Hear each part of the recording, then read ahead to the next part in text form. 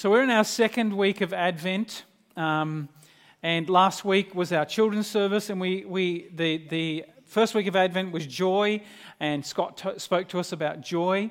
We're in our second week of Advent leading up to Christmas, and Advent is helping us to reflect on not just what Christmas is about, but who Christmas is about. Advent invites us to look in the manger, to look at Jesus, to look at the baby, and consider what it means for us, consider Jesus. Not just any baby. All babies are special, don't get me wrong. But Jesus was not just any baby. And Advent is an invitation for us to reflect on that birth of that very special baby, a person. And so we've given this a mini theme. We've called this Consider Jesus. When you reflect, consider Jesus. Consider what Jesus might mean for you. And maybe this is your, first Christmas if you're Elisha. Maybe it's your 50th Christmas if you're like me, 50-something. And maybe whatever it is, but our invitation this year is for you to consider Jesus and consider what it means for you. So Advent draws us or traditionally helps us to consider four things. And we look at four words, and we know them, don't we? We do this every Advent. We look at joy, love, hope, and peace. And so last week was joy, and they're not just randomly chosen words. They're words because they genuinely reflect what this baby has brought to the world, what this Saviour has brought to the world. That, and we sing joy to the world. And we remember that last week, that when we consider Jesus, we consider the joy that He would bring. And maybe we don't see joy around us all the time, and it's right, we don't. But the joy that we know that He's brought for us in eternity. We consider the joy of knowing Him and the joy of being able to be part of His family, which we celebrated this morning. And then we look at love, which we're going to look at today, and we go on looking at hope, the hope which we have in Jesus. So many times during this COVID season, I had conversations with people that were either sick or really struggling with COVID, but even non-COVID related things. And we've looked at each other and thought, how would you go through this without knowing Jesus? How would you go through a deep sickness or a deep struggle or a family struggle? Where would that hope come from? That hope comes from this baby. And so Joel's going to help us focus on that next week. And we finish with peace, and Christmas Day is peace. The peace that Jesus brought into the world, that we don't have to fight anymore for significance, that we don't have to struggle anymore to be known by God, but we have peace in knowing that we belong to Him and that we will be with Him one day. I'm not going to preach all the other sermons, because today we're reflecting on love, and love's pretty cool, but not just any love, the way that you might understand love or the way that we might express love, because in our world, love is probably the most overused, overdefined, misdefined, misconstrued, and misunderstood word ever. There is, if you go to the dictionary, if you get Mr. Google and you type in define love, you'd be going for pages. And it's just so messed up in our world sometimes. It's defined differently, it's understood differently, it's expressed differently, and that's not a bad thing all the time. Sometimes people express love differently, and that's the way that they understand it, and more. But Advent doesn't invite us to reflect on our love. And that's why when we talk about Advent love, we're looking at it differently. It doesn't invite us to reflect on the love that we have, the way our culture expresses it. It invites us to look at Jesus and consider His love. A love like no other. And if we do that honestly, if you really do that, you begin to actually see what real love is. And there's, if you want to search the Bible for love verses, there is plenty. But I just I think I've got a screen, just two scriptures that I wanted to share that are just key scriptures to help us understand love. Have we got them there? And John 3:16. If I blank the screen, who could quote this just at the top of their head? For God so loved the world, that He gave His one and only Son, that whoever believes in him shall not perish but have eternal life. For God did not send his Son into the world to condemn the world, but to save the world through him. It gives you a hint. You begin to see what this love is all about. And the next scripture, his love among us. He sent his one and only Son into the world that we might live through him. Who doesn't want to live? We all want to live. That we might live through him. This is love. Not that we loved God, but that he loved us, and he sent his Son as an atoning sacrifice for our sin. And so as we look at this baby in the manger, as we look at Jesus, we see he's going to grow into someone who loves us intensely, so much so that he gives his life for us. I talked about love recently, didn't I, in that sermon series, God Is. It was a few weeks ago, if you remember that, where we talked about where God said to Moses, or said to the people through Moses, that he was abounding in steadfast love. Anyone remember that sermon? Remember that sermon?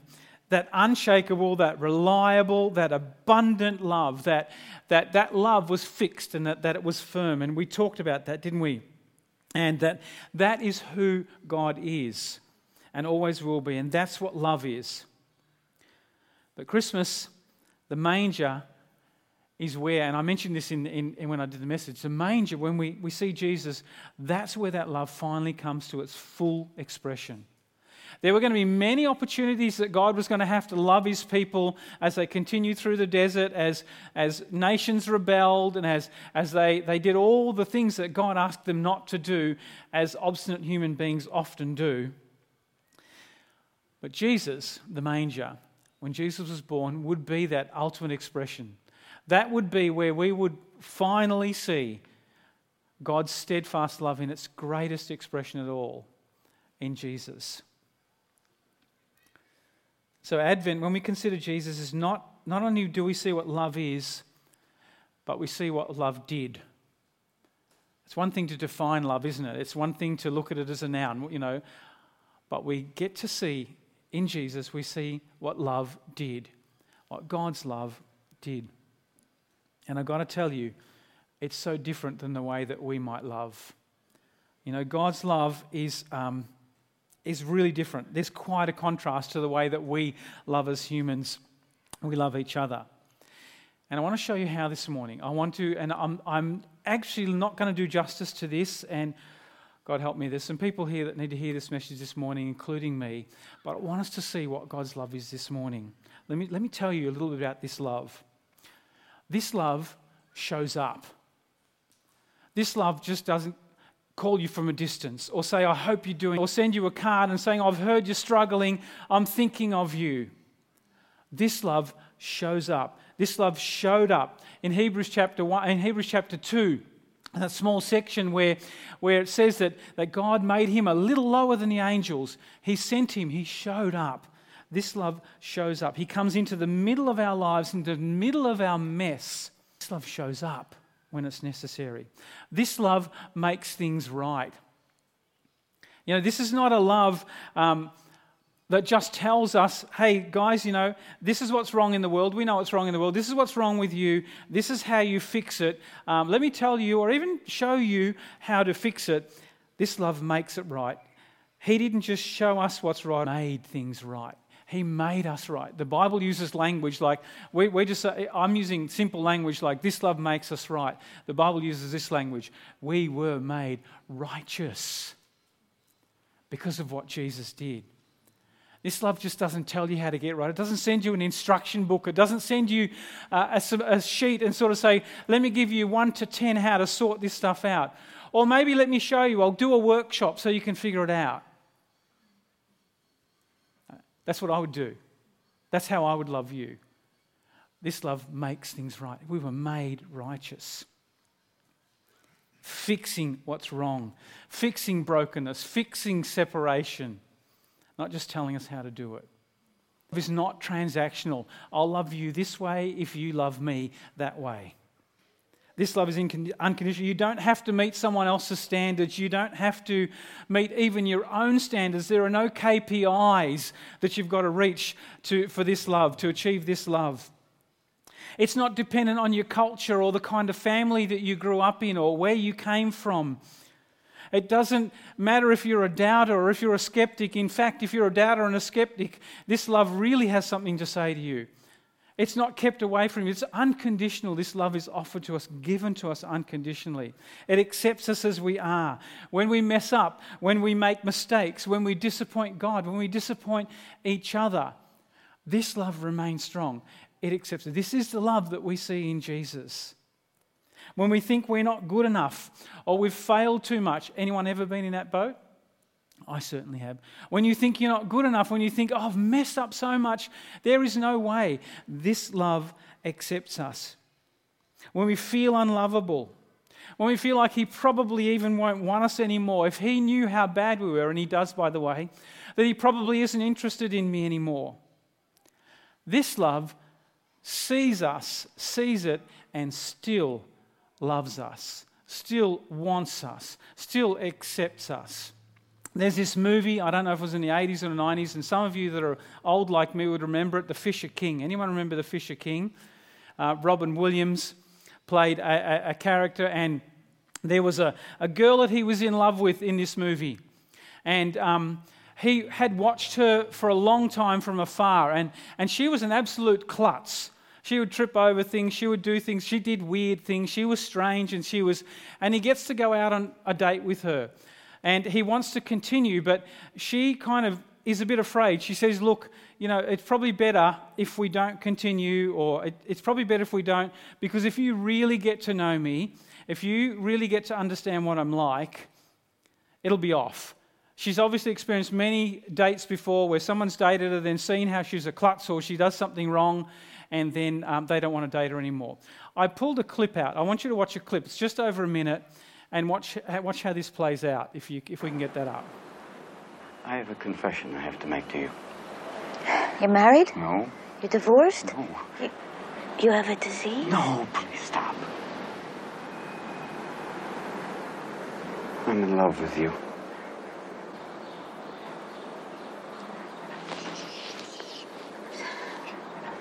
Not just from tonight. I've known you for a long time. I know that you come out from work at noon every day and you fight your way out that door and then you get pushed back in and 3 seconds later you come back out again. And I walk with you to lunch and I know if it's a good day if you stop and get that romance novel at that bookstore. I know what you order, and I know on Wednesdays you go to that dim sum parlor, and I know that you get a jawbreaker before you go back into work. And I know you hate your job and you don't have many friends, and I know sometimes you feel a little uncoordinated and you don't feel as wonderful as everybody else, and feeling as alone and separate as you feel you are, and I love you. I love you.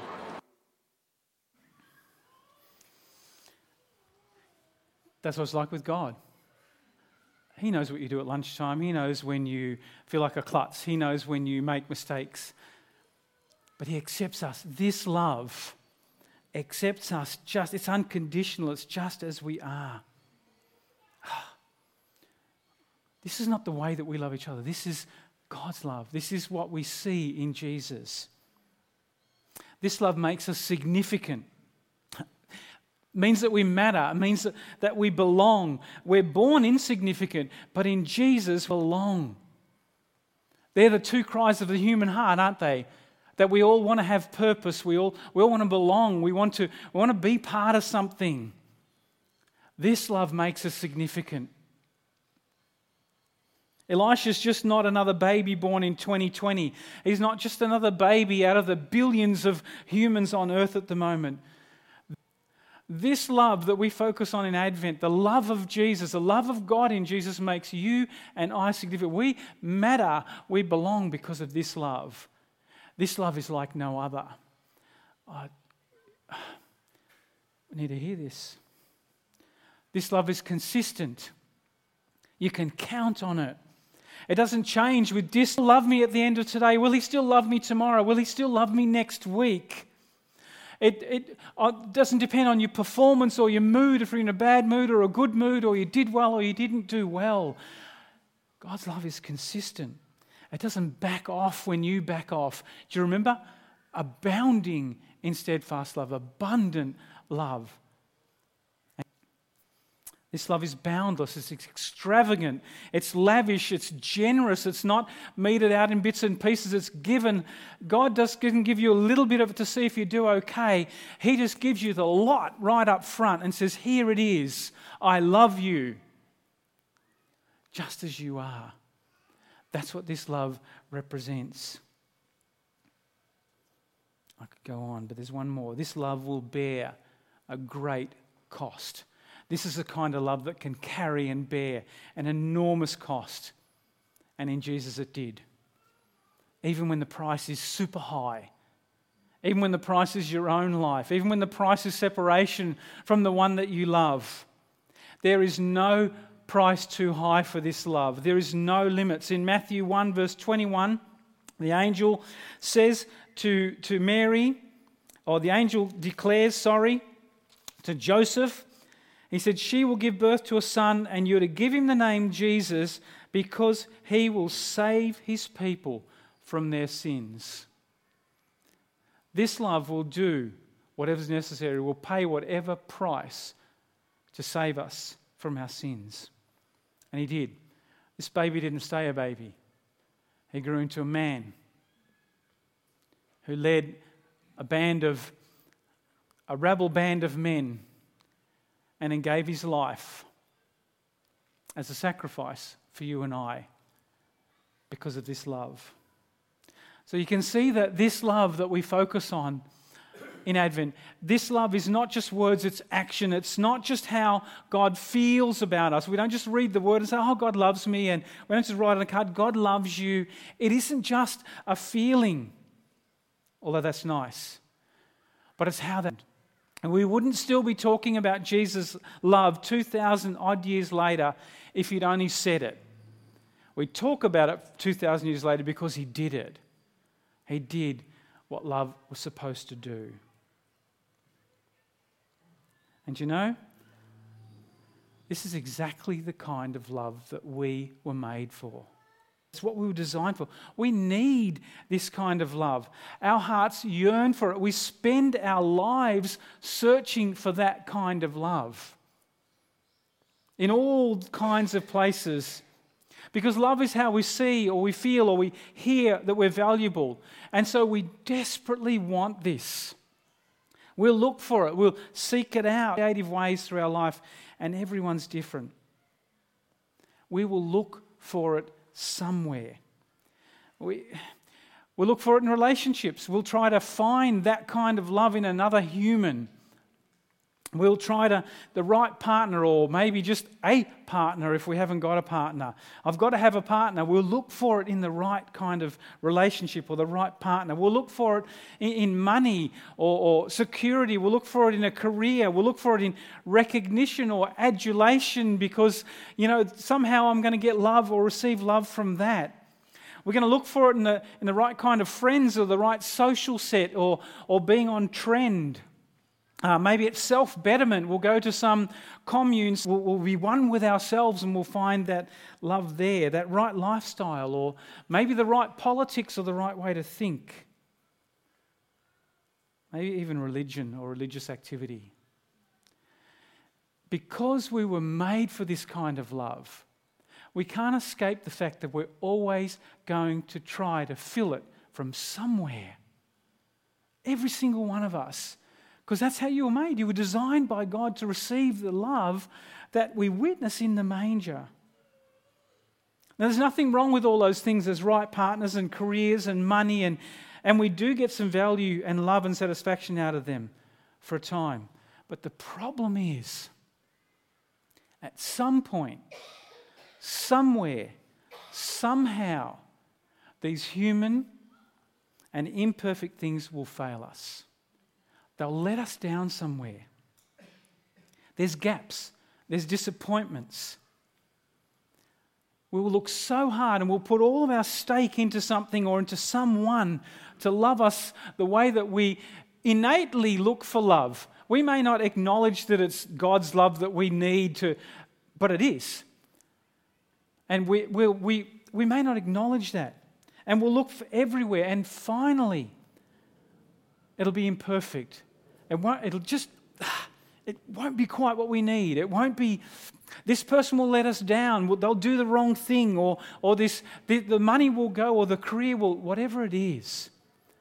Or the social set, the trend will change and you have to change your whole wardrobe again. Eventually, it's going to let us down. This love is the only love that won't let us down. I want that love. Now, if you sit here and you don't even know that yet, let me tell you that that's how you were made. You want that kind of love. And Christmas shows us that love in Jesus. Because this love was expressed in presence. Like I said, he showed up in Jesus. A baby, a vulnerable baby. He didn't come in glory. He didn't come sort of with an orchestra. He didn't come with a shining light around him into the middle of the all is not calm. We sing all is calm, all is bright, all is not so calm. He didn't come riding in on a horse in glory. He came as a baby, grew and walked the same walk as us. He tasted humanity just like we do. He loved us even though and we rejected him and still do sometimes. We push him away. We say we can figure it out ourselves. We'll get this sorted out ourselves. I spent many years of my life doing that. And I still do it every now and then. But he still came. He still showed up in the middle of that. And he came as a baby. He watched us. He watches us. He watches us make a mash of it in so many ways. And still this love became more than words. This love showed up when it really mattered in the cross. When we were out of options. At the end of our own capacity to save ourselves. And put up your hand if you have the capacity to save yourself. When we came to the end of the road for ourselves, he did what it would take to save us and show us the way home. This is no ordinary love. And this love calls for a response. I'm almost done here, guys. 3 things. Surrender. Stop resisting. Stop trying to find it in everything but Jesus. There's so many reasons we do that. And I started looking and I thought, that's a whole nother sermon. Stop trying to fill it with something else. And there's often good reasons and there's things that happen in our lives that we do that. But surrender, because it's really only found in Jesus. This Christmas, look, rest in it. How many of us don't need rest? How many of us spend our lives striving and pushing and trying to get things done or engineer things to happen for our lives? Look at it this Christmas. Look at the love that Jesus gives us. And rest. Second one, respond to his love. What it looks like to love him. Who he is and what he does. Figure out what it means for you to love God. And it looks different for every one of us. Some of us become pastors or missionaries. Some of us become brilliant businessmen. Some of us do lead life groups. Some of us lead children. Some of us just talked about before. Figure out what it means for you to love God and to honour him with your life. What it looks like. And figure out what it looks like to receive what he did for you. And the third thing, love others. When you love God, only then can you really love others. Scripture I said before is a little bit more. I think I've got a slide for that. I just want to read this one to you. This is where 1 John challenges us. He says, "Dear friends, let us love one another, for love comes from God." We've just talked about that this morning. "Everyone who loves has been born of God and knows God. Whoever does not love does not know God, because God is love. This is how God showed his love among us. He sent his one and only Son into the world that we might live through him. This is love, not that we loved God, but that he loved us and sent his Son as an atoning sacrifice for our sins. Dear friends, since God so loved us, we ought to also love one another." So 3 things. Surrender, love God, and love others. When you look at the manger, when you focus on the love that Jesus showed, when you accept it and receive it, when you recognize what this love is like, let go. Let go and accept it for yourself. Surrender. Love God. Figure out what that looks like, and then just love others. We can never rightly love others unless we know how to love God. There's probably so much more I could say or preach on this morning. There's so many readings and things on Advent, on love, and so many things about God's love. You know, preaching on God's love is like sort of saying, where do I begin? You know, there's so many things that I could have done, so many thoughts and understandings, but I'm just going to leave it at this morning. I want you to think about this love. This love showed up. This love makes things right. This love is unconditional. This love is consistent. It makes us significant. It's boundless. Price. This Christmas, look into the manger, see Jesus and know love showed up. This is our God, the servant King. Let's pray. God, it's hard to do justice to speaking of your love. Secondly, because we all experience it, know it, have experienced it, see it, feel it differently. And that's the beauty of your love, that you speak to us in different ways, that you know us intimately and you reach into us. Lord, for those of us that know your love and celebrate it, coming up to Christmas, this Christmas, Lord, we just want to don't know your love.